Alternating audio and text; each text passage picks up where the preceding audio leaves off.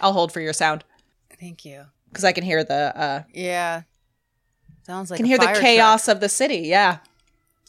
Yeah, we've actually been pretty quiet lately, too, so... Wow, it's coming close. I was going to say, I could... It sounds like it's coming back, actually. Lauren, are you on fire? I'm not on fire. I mean, I'm hot. But That's I'm not right. on fire. Beep, beep. Beep, beep, indeed.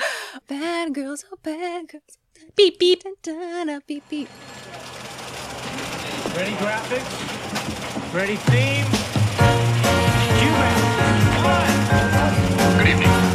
For your information tonight, Hi, I'm Jesse Mullins. And I'm Lauren Milberger. And this is FYI. The Murphy Brown Podcast. Frank is neurotic and actually has no game. You're very attractive, and I'm sure you've had a long and distinguished career. Slinky Mike Wallace. Ha ha. The girls, they were actually better than they were bad. And on today's episode, We'll be talking about Season 2, Episode 19, Bad Girls, Part 2. so Murphy feels that Corky needs to work on her character, and she asks her to walk across the room, which I believe is the walk that Faith herself has referenced as why she was called Swamp Thing. I mean, she's obviously exaggerating it. Sort of, she's like, everything is out. And it made me laugh because it's adorable and it's funny, but also like, how did she win Miss America if she walks like a duck? I was like, Corky's a pageant girl. She knows how to walk in heels. But I attributed this to... I was like, girl knows how to walk in heels, but not like this. Also, she's being instructed to be sexy, and so... I mean, it's the same thing where, like, the second someone tells me to be funny, I lose any words. So Murphy calls her olive oil and anklets. Corky wants to see, what Murphy's idea of seduction is. Candace does this amazing, I will try to put the clip on the website, of just like slinky arms, back, which, by the way, her back is like almost completely bare, walking, turning her head, flinging her purse over her shoulder. It's hilarious. Slinky Mike Wallace. Slinky Mike Wallace. It's just That's fantastic. terrible. Eldon emerges and he agrees that it is pretty horrible. He says that a man would have to be in prison a long time to find that sexy. True. He's pretty much appalled at the way that they're dressed. Eldon's right. Eldon is often very right. This is why I find Eldon's arc so interesting, because it took them a while to realize that he's pretty woke, but he starts out as saying a lot of misogynistic stuff, and that's why I think we were so startled, because we were so used to this Eldon. Exactly. He wants to know what's going on, why they're dressing that way for work. And Murphy says that he did such a great job staining the shelves in the library. We thought you deserved a treat. Eldon is most particularly livid for Corky. I love this. She's pure and innocent. And it rips him apart to see her defiled in this way. Yet he is oddly aroused. Which does not make Corky very happy. No.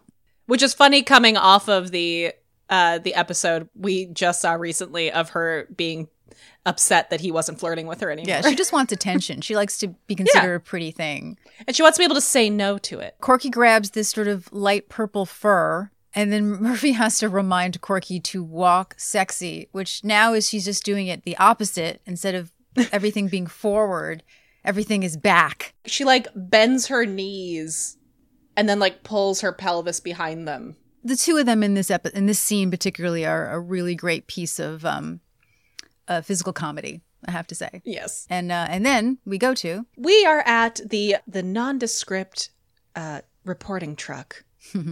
And Frank is telling Carl, sweet Carl, to get some establishing footage of the front of the hotel for the start of the segment.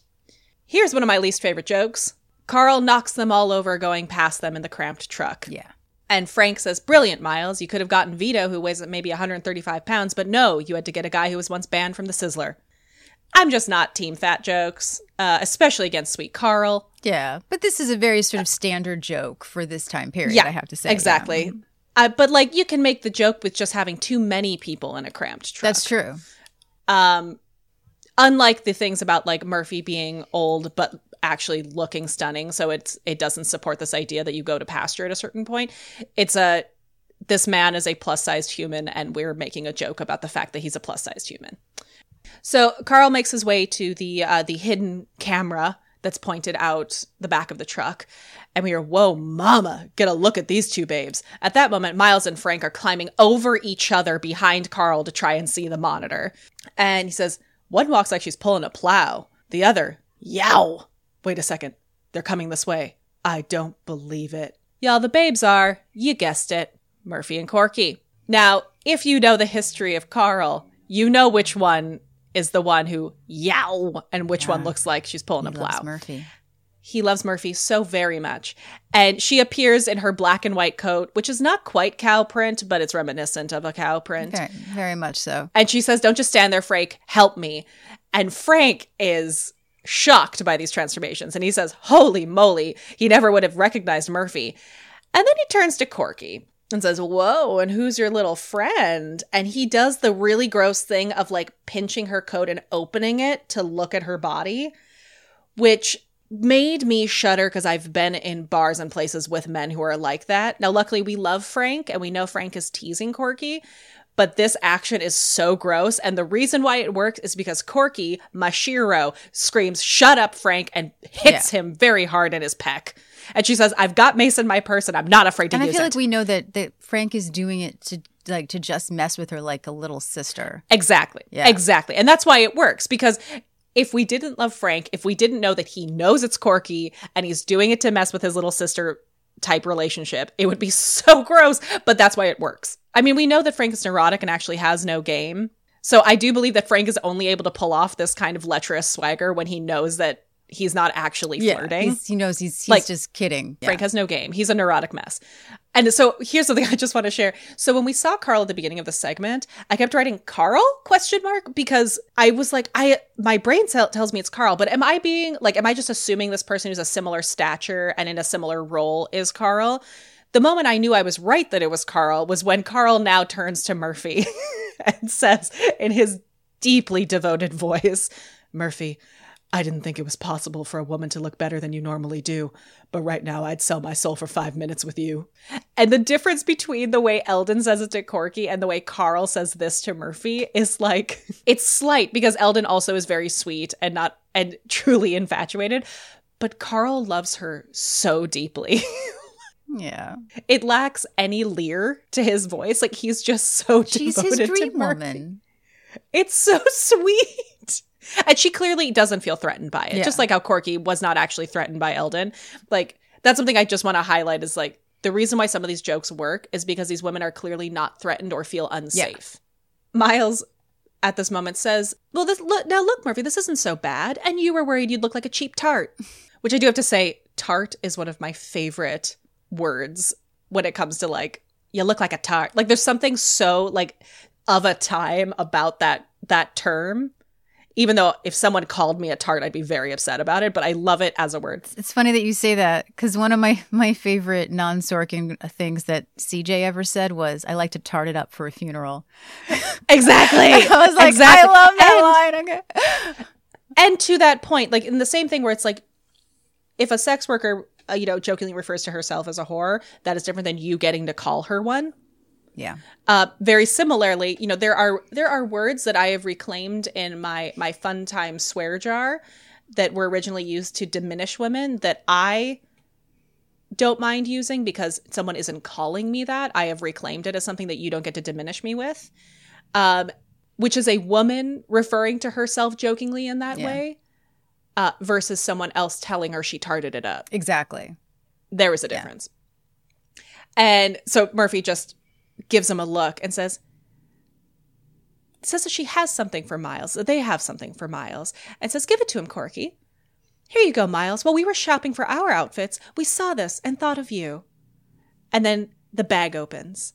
And out comes a stereotypical pimp hat with a very long feather and a coat. And Miles starts laughing winningly. And he says, oh, that's very funny. Murphy says, try it on, Miles. He says, no. She says, one good humiliation deserves another. Try it on or we're not going out there. And this is what I think, like, the proximity in the van is so great because, like, there's no getting out. He's flanked. Mm-hmm. And he allows them to put it on him. Like, he just stands there as they dress him. And, again, looks very, very much in pain. And Frank says a line. which is, "Nice look, Miles. The first Hasidic pimp." And as Murphy is on her way out, or preparing to be on her way out, she says, "Make sure he wears it, Frank, all night, even when driving home." Miles does look wonderful in this outfit. He's kind of swimming in it a bit, which just makes it even Oh, funnier. yeah. He looks so small. He just continues to look so small. So Miles gets everyone back on schedule. He tells Wally to wire them up. So sound guy gives the keys to their individual hotel rooms.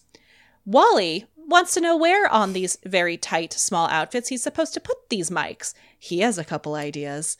And Carl, our hero, on the other side of the van, shoves forward to defend Murphy's honor.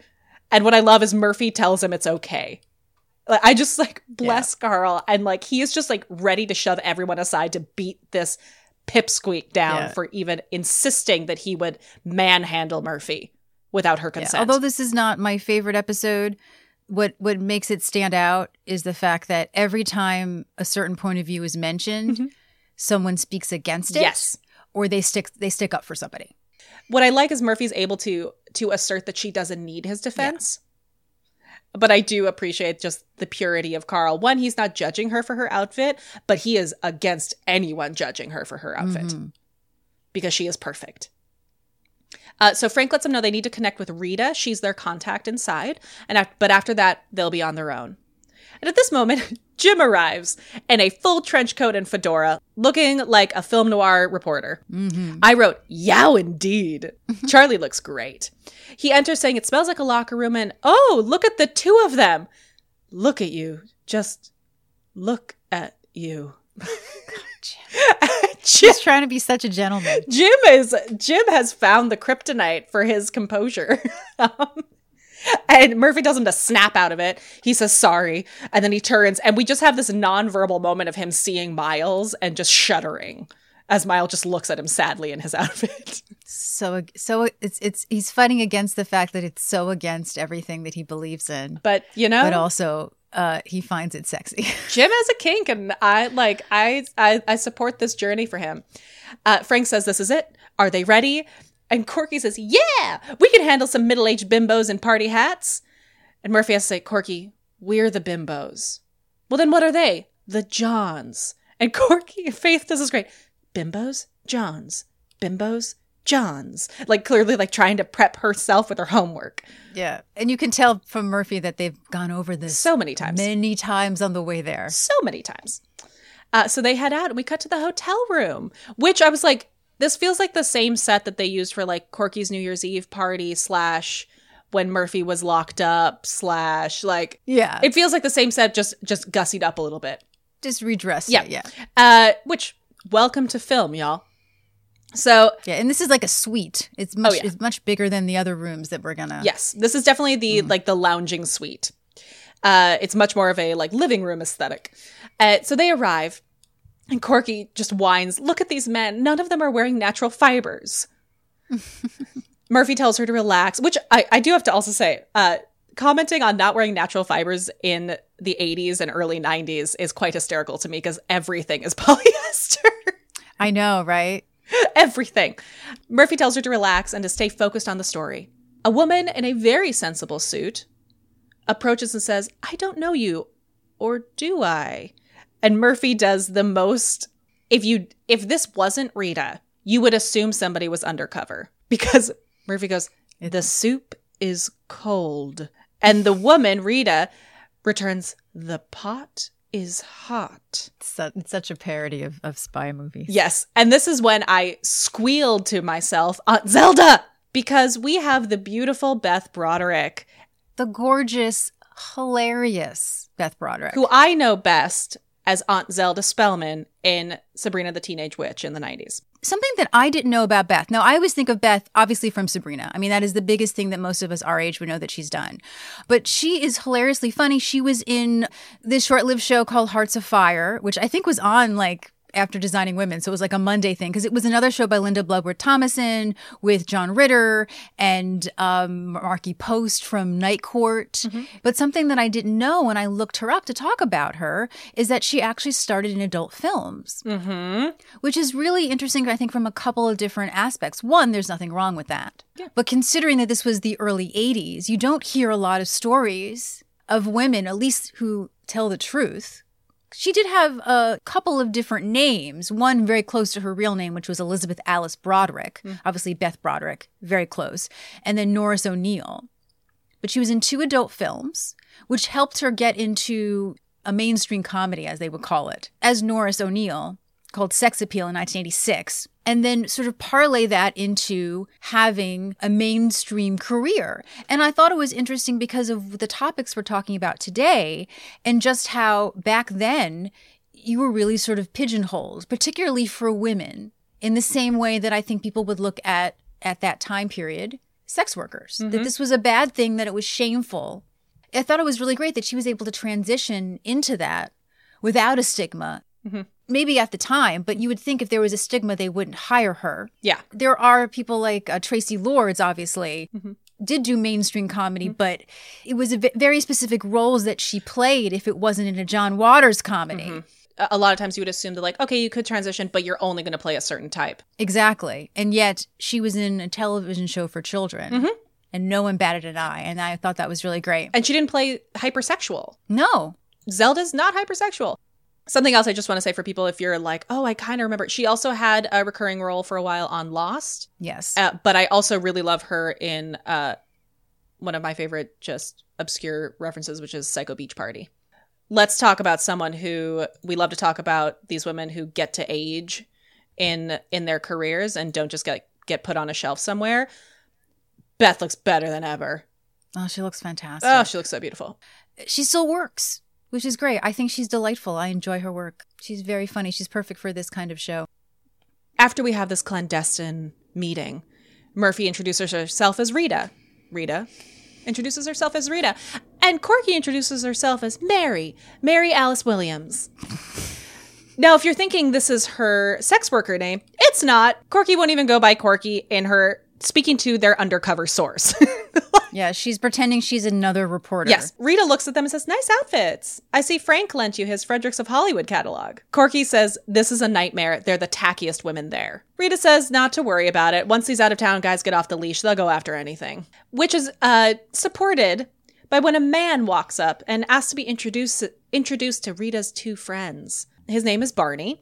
Murphy suddenly develops an accent and introduces herself as Wanda. Can I talk about this accent for a second? Please do. Okay, I didn't know it was supposed to be a New York accent until I was an adult. I remember as a kid watching this going, what is she doing? Wanda. I don't understand what this accent is. And then for some reason watching it like as an adult, not even just now, but I've obviously seen it since I was 16, going, oh, she's trying to do a New York accent. It's not working. And what? No, listen. It might be on purpose, though. Yeah, I think it's intentionally bad. I don't know. Because she does a great French accent. Exactly. I'm surprised she didn't make her French. I mean, obviously, married to a Frenchman, yeah. Her French accent is fantastic. But yeah, I didn't know what she was doing for years. I assume because we know that Candace can do accents, and 2, because Murphy is not the investigative reporter, but is instead a herself nailing people to the wall reporter, that we're intentionally seeing Murphy not be good at this. Oh, you know what I just realized? Candace was in a movie where she played I don't know if this word is appropriate, so please correct me, Jesse. A madam. Yeah. It was based on a true story. I can't believe that I forgot about this. It was like a very big part of her career, actually. And I forget the name of it. And you continue talking, Jesse, and I will find the name of this movie. Now, Corky introduces herself as Lurlane, which I wrote as like, I literally don't know because of how thick she throws the accent on, if it's Lurlane or Lurleen. The guy she meets later says Lurleen, but I also don't know if he's sure of what it is. But it's Lurlane. Barney introduces himself and says that they're late, but from what he can see, it was worth the wait, and leers. I don't like Barney. No. This actor also, by the way, I won't go too much, but he's one of those faces from the 80s who worked all the time. Yes. You saw him in tons of comedies. Yes. So the movie was called The Mayflower Madam. I knew it was named after the hotel that she worked out of, and I forgot. Yeah. I vaguely remember that name. Yeah. Yeah, it was considered like a real big part of her career. She got a lot of good notices in it. It was a TV movie from 1987. Continue. So Wanda says that she hasn't had any complaints yet. And Barney supportively nods and says, and it looks like you've been doing it for a few years, sweetie. All of the men saying sweetie and honey to them is just, it's so well written because it just makes me hate them. Mm-hmm. I mean, eventually we're going to get to an old hooker, which, again, quoting just the way that he says it makes me laugh. So Murphy does her big mouth kind of silent laugh back at him. And as he walks away, she turns and pinches the hidden microphone in her cleavage, which is a running thing that she does, and says, I'm going to find a really good way to torture you, Miles. Maybe something with glue and cat hair. Do you hear me? Then she drops and says, okay, let's go fishing. Murphy and Corky barely make it a few steps before a man named Jack swings over and introduces himself to Lurlane with a hello there. Lurlane simpers, and he says that her name really suits her. Wanda, our Murphy here, offers to leave the two of them alone, but Lurlane says she doesn't have to go, does she, Jack? Poor Jack. Jack is clearly at his first party with sex workers in his life. And he says, well, I wasn't really looking for a group thing, but hey, what the heck? And laughs.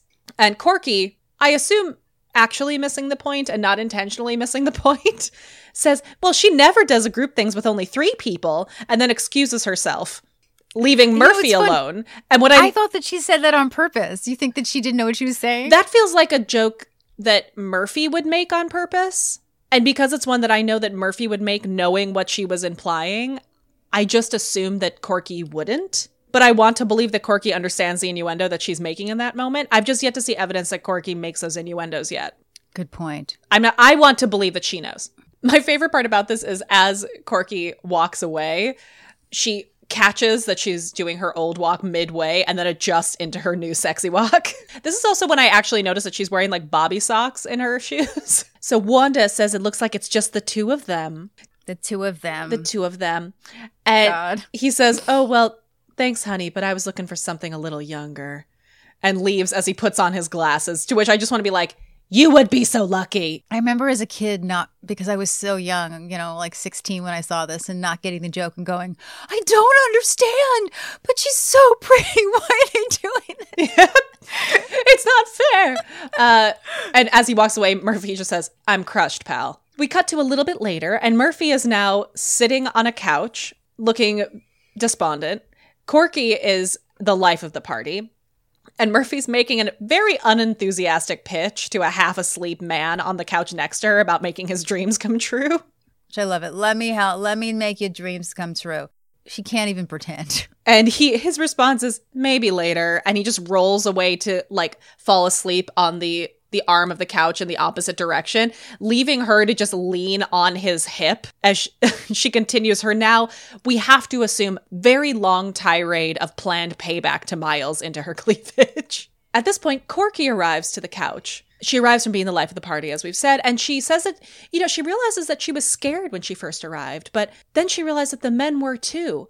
It's just like a cotillion, except these men are expecting her to put out. So it's exactly like a cotillion. Well, they're going to be disappointed. And then she heads back off to be the life of the party. She loves the attention. It's kind of adorable. It's adorable. And she's very good at it. Like, if Corky put her mind to it, she could infiltrate so many places.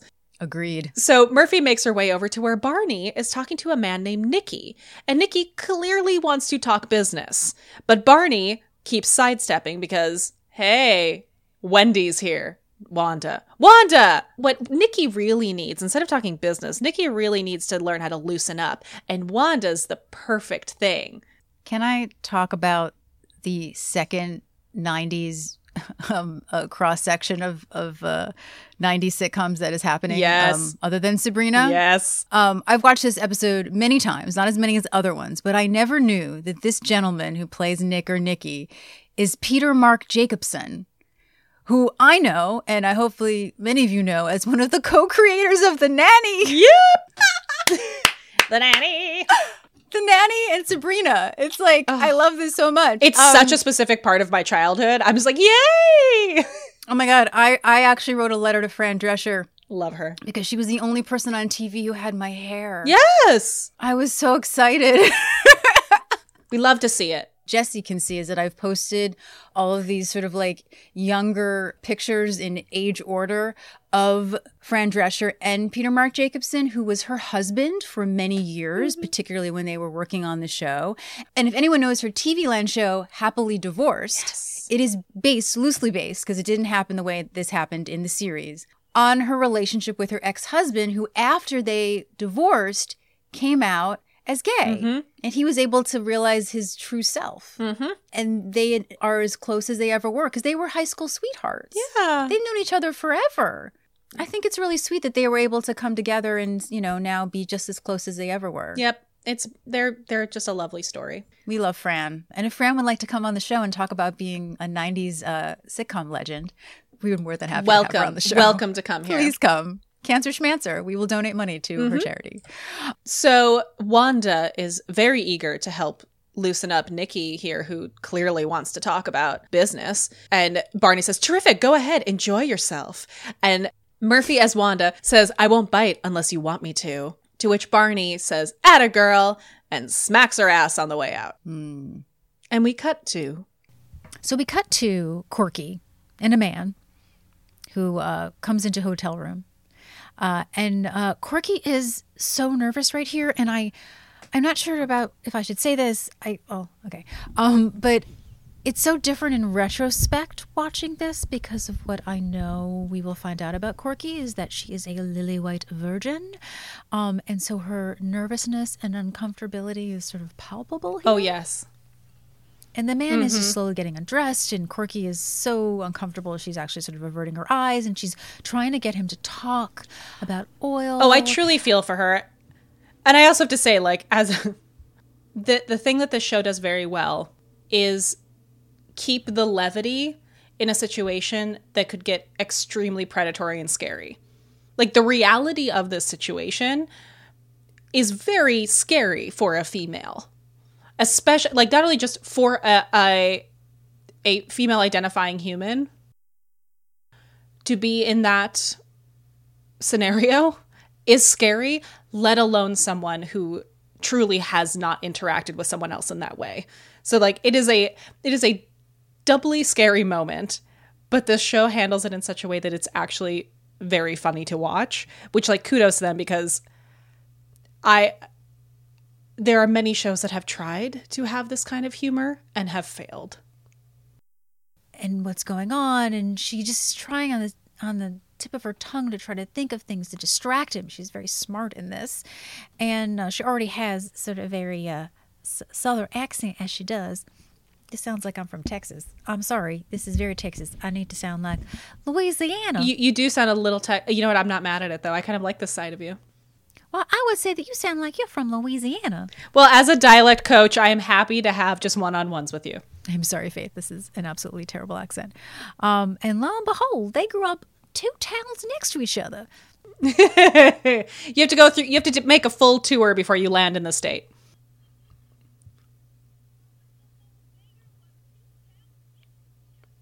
Their little scream, so cute.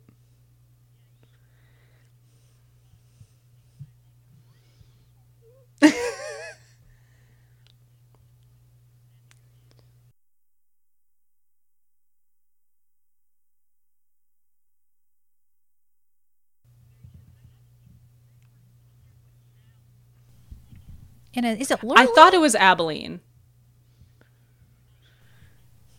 Is it Abilene? I can't really hear what they're saying when they ask where they're from. But they end with, what a hoot. I think there's probably about, 4 O's in that? Hoot? What a hoot. I just love how many syllables were in the word hoot at that moment between the two of them. And there we go. There's the music. We should know where Corky is from. Mm-hmm. Yep.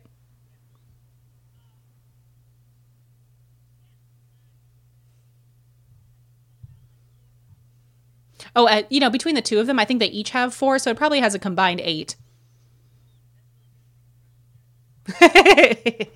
You're welcome. We are the target audience.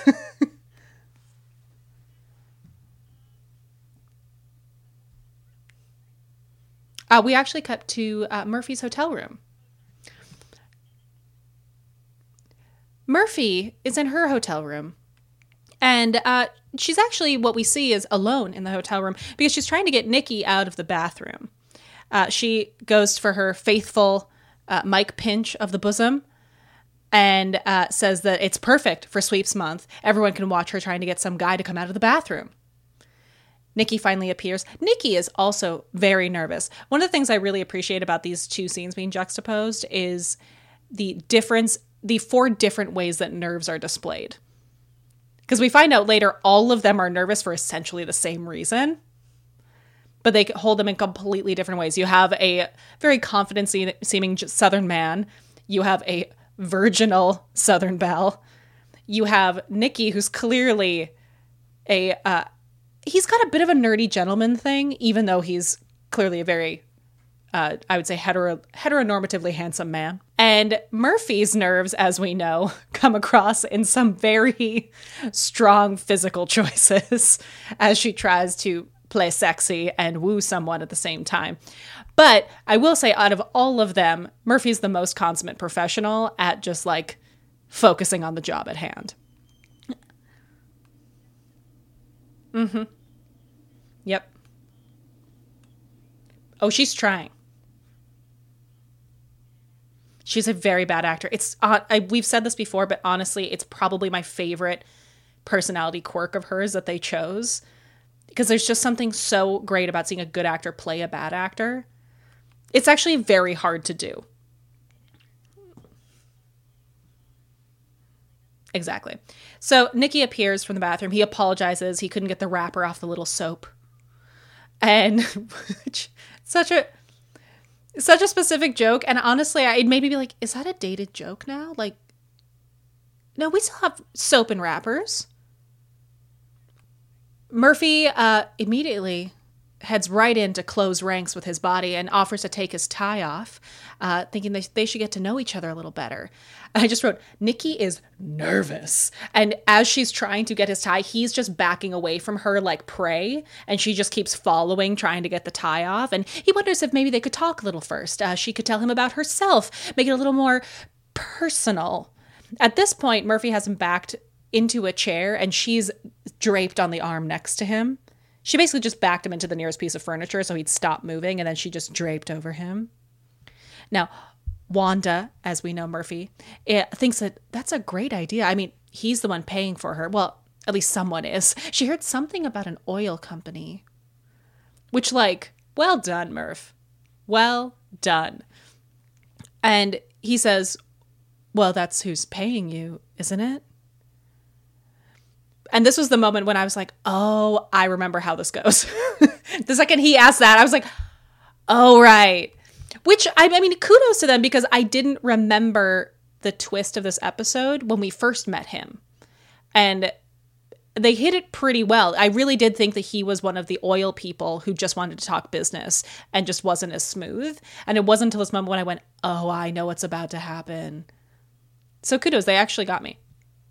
The great thing about this reveal is I think that there are 2 big opportunities to feel like you are clever. I think, honestly, if you get it on the first time you meet him, you are actually incredibly clever. If you get it on this one, you're like, oh, I got it. Yes, I got it. I figured it out. That's why he's so nervous. The second one, which is still what I think is great writing, great performing, that makes the audience feel like they had a gotcha, is that we see all of them realize it before they say it in the truck. You know, like you have that moment when you catch up faster than one of the characters does, and they give you that moment in the performance. And we'll get to that in a minute. But Wanda does a great, oh, well, who pays attention? You know, Wanda just shows up and does what she does. And at that moment, she's pulling him up to standing. And she says, now, Nick, tell me all about your last big deal. Every detail. And at this point, she's laying herself back onto the bed, forcing him to essentially straddle her. And she says, she just finds those things such a big toin-on. I had to write out the toin-on. So at this moment, we cut back to the truck. Jim is distressed. And he chimes in that, you know, Murphy is going about this all wrong. She's too aggressive. Men don't like that. They want to feel comfortable. They want to feel in charge. So if they choose to get up in the middle of things and go watch an old Olivia de Havilland movie and collect their thoughts, they shouldn't be the topic of conversation at the weekly bridge game. I think Jim has some major anxiety. I also love that Jim's safe place is an Olivia de Havilland movie, because of course it is. And also, Doris, we love you, but Doris, the weekly bridge game? She sure is.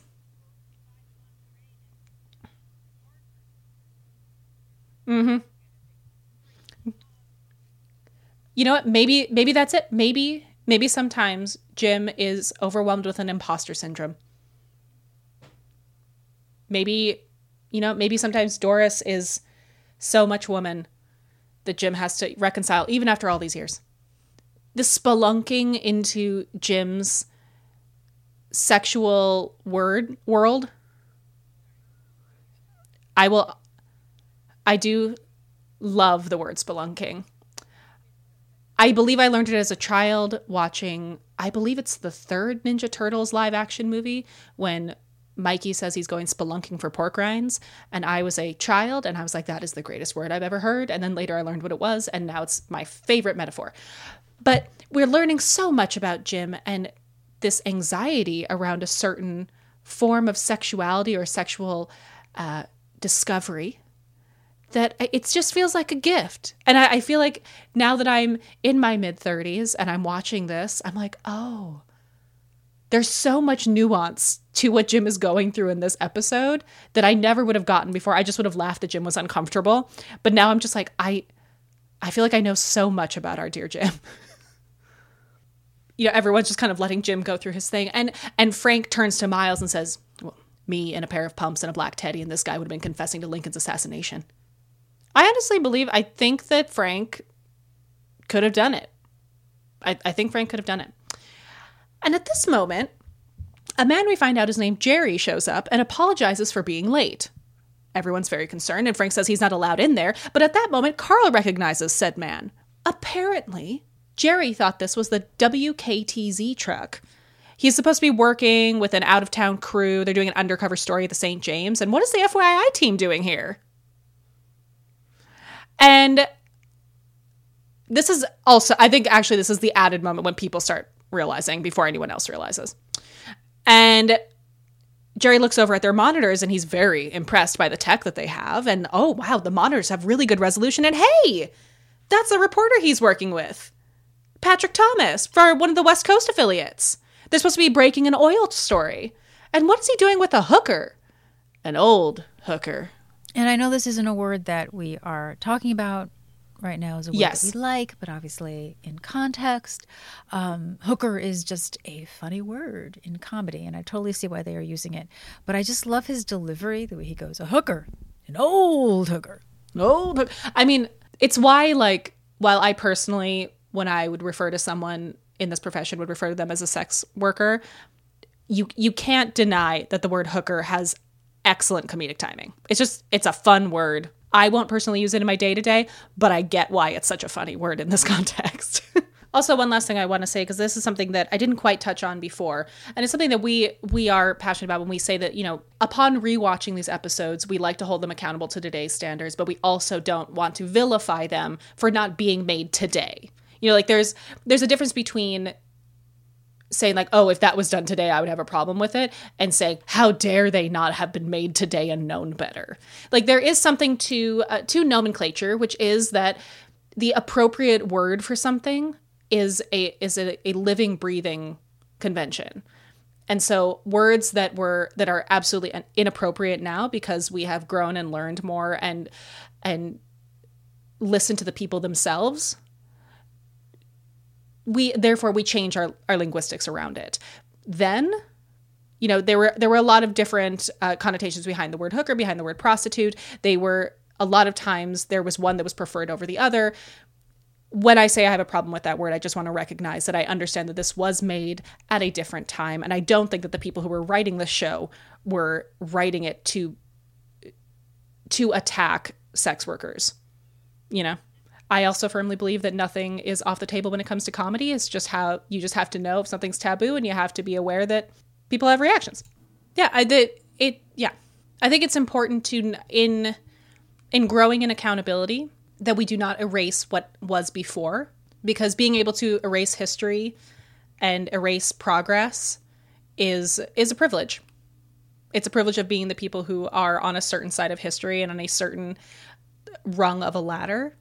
And a lot of times it's done to try and to hide missteps. And I think what's important is being able to look back and say, oh, look what we've grown from. Before this was okay, and now we've grown in such a way that now we wouldn't use that word. And that's good to know, because it allows us to have, I think, more empathy for growth and progression.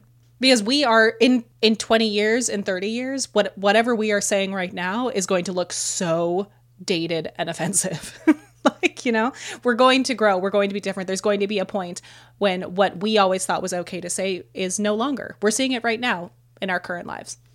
So we return to, at this moment, Frank and Miles begin arguing over who has to tell Murphy about what's going on.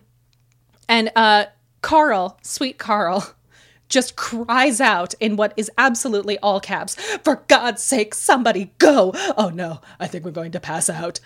Somebody screams clear, I think it's Frank, and everyone scatters to the sides of the small van or truck while Carl collapses into the wall. You want to get paid like a producer, Miles, you gotta be a producer. So Murphy is giving Nick a massage, just trying to get info on Paragon Oil.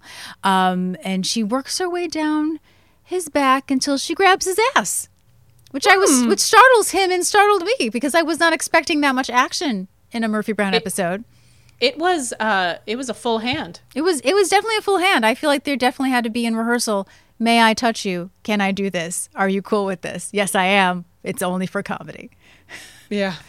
You know, she just wants to talk about him, about Paragon Oil and all of his bosses. And he wants to just talk about her, about all of her information about getting paid by Paragon bosses. And it's like, I'll answer yours as long as you answer mine. And it goes on and on until finally Nick just goes, oh, the hell with it. Listen, lady, you're very attractive and I'm sure you've had a long and distinguished career. Jeez, it's just so fantastic. Good. Again, for all the reasons we've mentioned. And he's just going to go. But Murphy, of course, grabs him and tries to pull him down by saying, you know, he'll play the wounded flyer hiding in her parents' barn. And she's the innocent peasant girl who just wants to be held. Oh. Suddenly there's a knock at the door and it's Miles. And of course, Murphy's like, no, Murphy here. Wanda. Miles is trying to get Murphy's attention, but of course she's Wanda. Finally, they open the door, Miles comes in, and she is so pissed. She was ready to get this guy to spill his guts, and Miles had to mess it up, which of course is like, Murphy, you actually just gave it away. This could have been anyone. You could have just made up who he was. Yeah. Your lover who was obsessed with you, who also works at the Land Commission. I don't know. Something, Murphy. So she's really pissed, but of course Miles says he doesn't think so. Murphy, meet Patrick Thomas from ABC. What? Patrick, this is Murphy Brown. Both reporters are quite pissed. Quite pissed. He spent 4 months setting himself up as a land commissioner. That is a lot of time. And she had to stick her padded bra into it. Which, of course, this was the first time that I could hear his Queen's accent coming out. Yeah, it's very sudden and quite strong. He, of course, leaves saying how much he hates Sweeps Month. And Miles says, you just gotta laugh. Miles is super awkward about it, that Murphy does not have to laugh, and she needs to poke him many times with a pointy stick. Then Corky shows up with Ed. He told her everything. They're getting on like a house on fire. Miles is super excited. Except Ed is also a reporter from the Baton Rouge Herald. And he goes, you just have to laugh, don't you? And Miles does not agree. He does not agree that you don't need to laugh. So they're going to go out for coffee, and chat and get to know each other. Miles is convinced that Nazis invented Sweeps Month. Now, this reminds me of an Eddie Izzard joke. Oh, yeah. For those who don't know, Eddie Izzard, one of my heroes, is also dyslexic. And she says in one of her early acts that the word dyslexia was invented by Nazis to piss off kids with dyslexia. Because we can't spell it. He just assumes you know that. So Frank shows up. Apparently, the truck got rear-ended by a WBZA news truck, and the entire block is all sound trucks. No one in the entire hotel is a real land commissioner. I don't know. Don't we think that Barry is, though? Barney? His name is Barney. Yeah, I think Barney's the only actual land commissioner. Jim was so angry that he ripped the windshield wiper off of Charles Carrot's Winnebago. Now, this is a very specific 1990 reference. Such a deep cut. It's okay if you guys don't get it. For those of us who grew up around this time, Charles Kuralt was a CBS newsman. He was the main host for Sunday Morning, if you are familiar with that, which is now hosted by the lovely Jane Pauley. He had a series called On the Road, where he would once a year get into Winnebago and travel across the country interviewing ordinary people who were quite extraordinary, was the idea. What I didn't know was that it lasted for 27 years and it started in 1967. That's quite the tenure. Yeah, and it ended in 1994. Dang. Yeah, isn't that really interesting? So back to the episode. Let's do it. Murphy is upset that Miles isn't wearing the hat and coat that she bought him. And it's interesting because he does run out without his jacket. So he was at some point wearing the other coat. I think that's another thing to point out. And he goes, well, it was raining and he was worried that he would get it wet. So Murphy is going to walk him down Pennsylvania Avenue and she will follow him in a truck and take pictures that she will use as her Christmas cards. And Miles puts his arm around Murphy and they walk out sort of joking, why doesn't he just pay her $100 and call it a night? Ha, ha, ha, ha, ha. And we're done with Bad Girls. The girls, they were actually better than they were bad. Beep, and we beep. appreciate them. Beep, beep. So you can follow us everywhere at the same tag. We are on Facebook, Instagram, and Twitter at Murphy Brown Pod. And we're at murphybrownpod.com. And we're at murphybrownpod@gmail.com. How easy is that? This is so easy, Jesse. So easy. We're here to make things convenient and efficient for you. Absolutely. And we'll see you next time For another edition of FYI. the Murphy Brown Podcast. I realized we never even referenced when we kept saying beep beep. If no one realizes this episode is most likely named after Bad Girls, the great Donna Summer. One of my first memories is watching Thank God It's Friday on HBO. Yes. Classic Yes. disco movie for that brief time when disco was popular. Which means that, by the time they had movies greenlit and filmed, it must have was been not legit 2 anymore. years of disco movies. Then it was put it on cable for the young kids in 1984.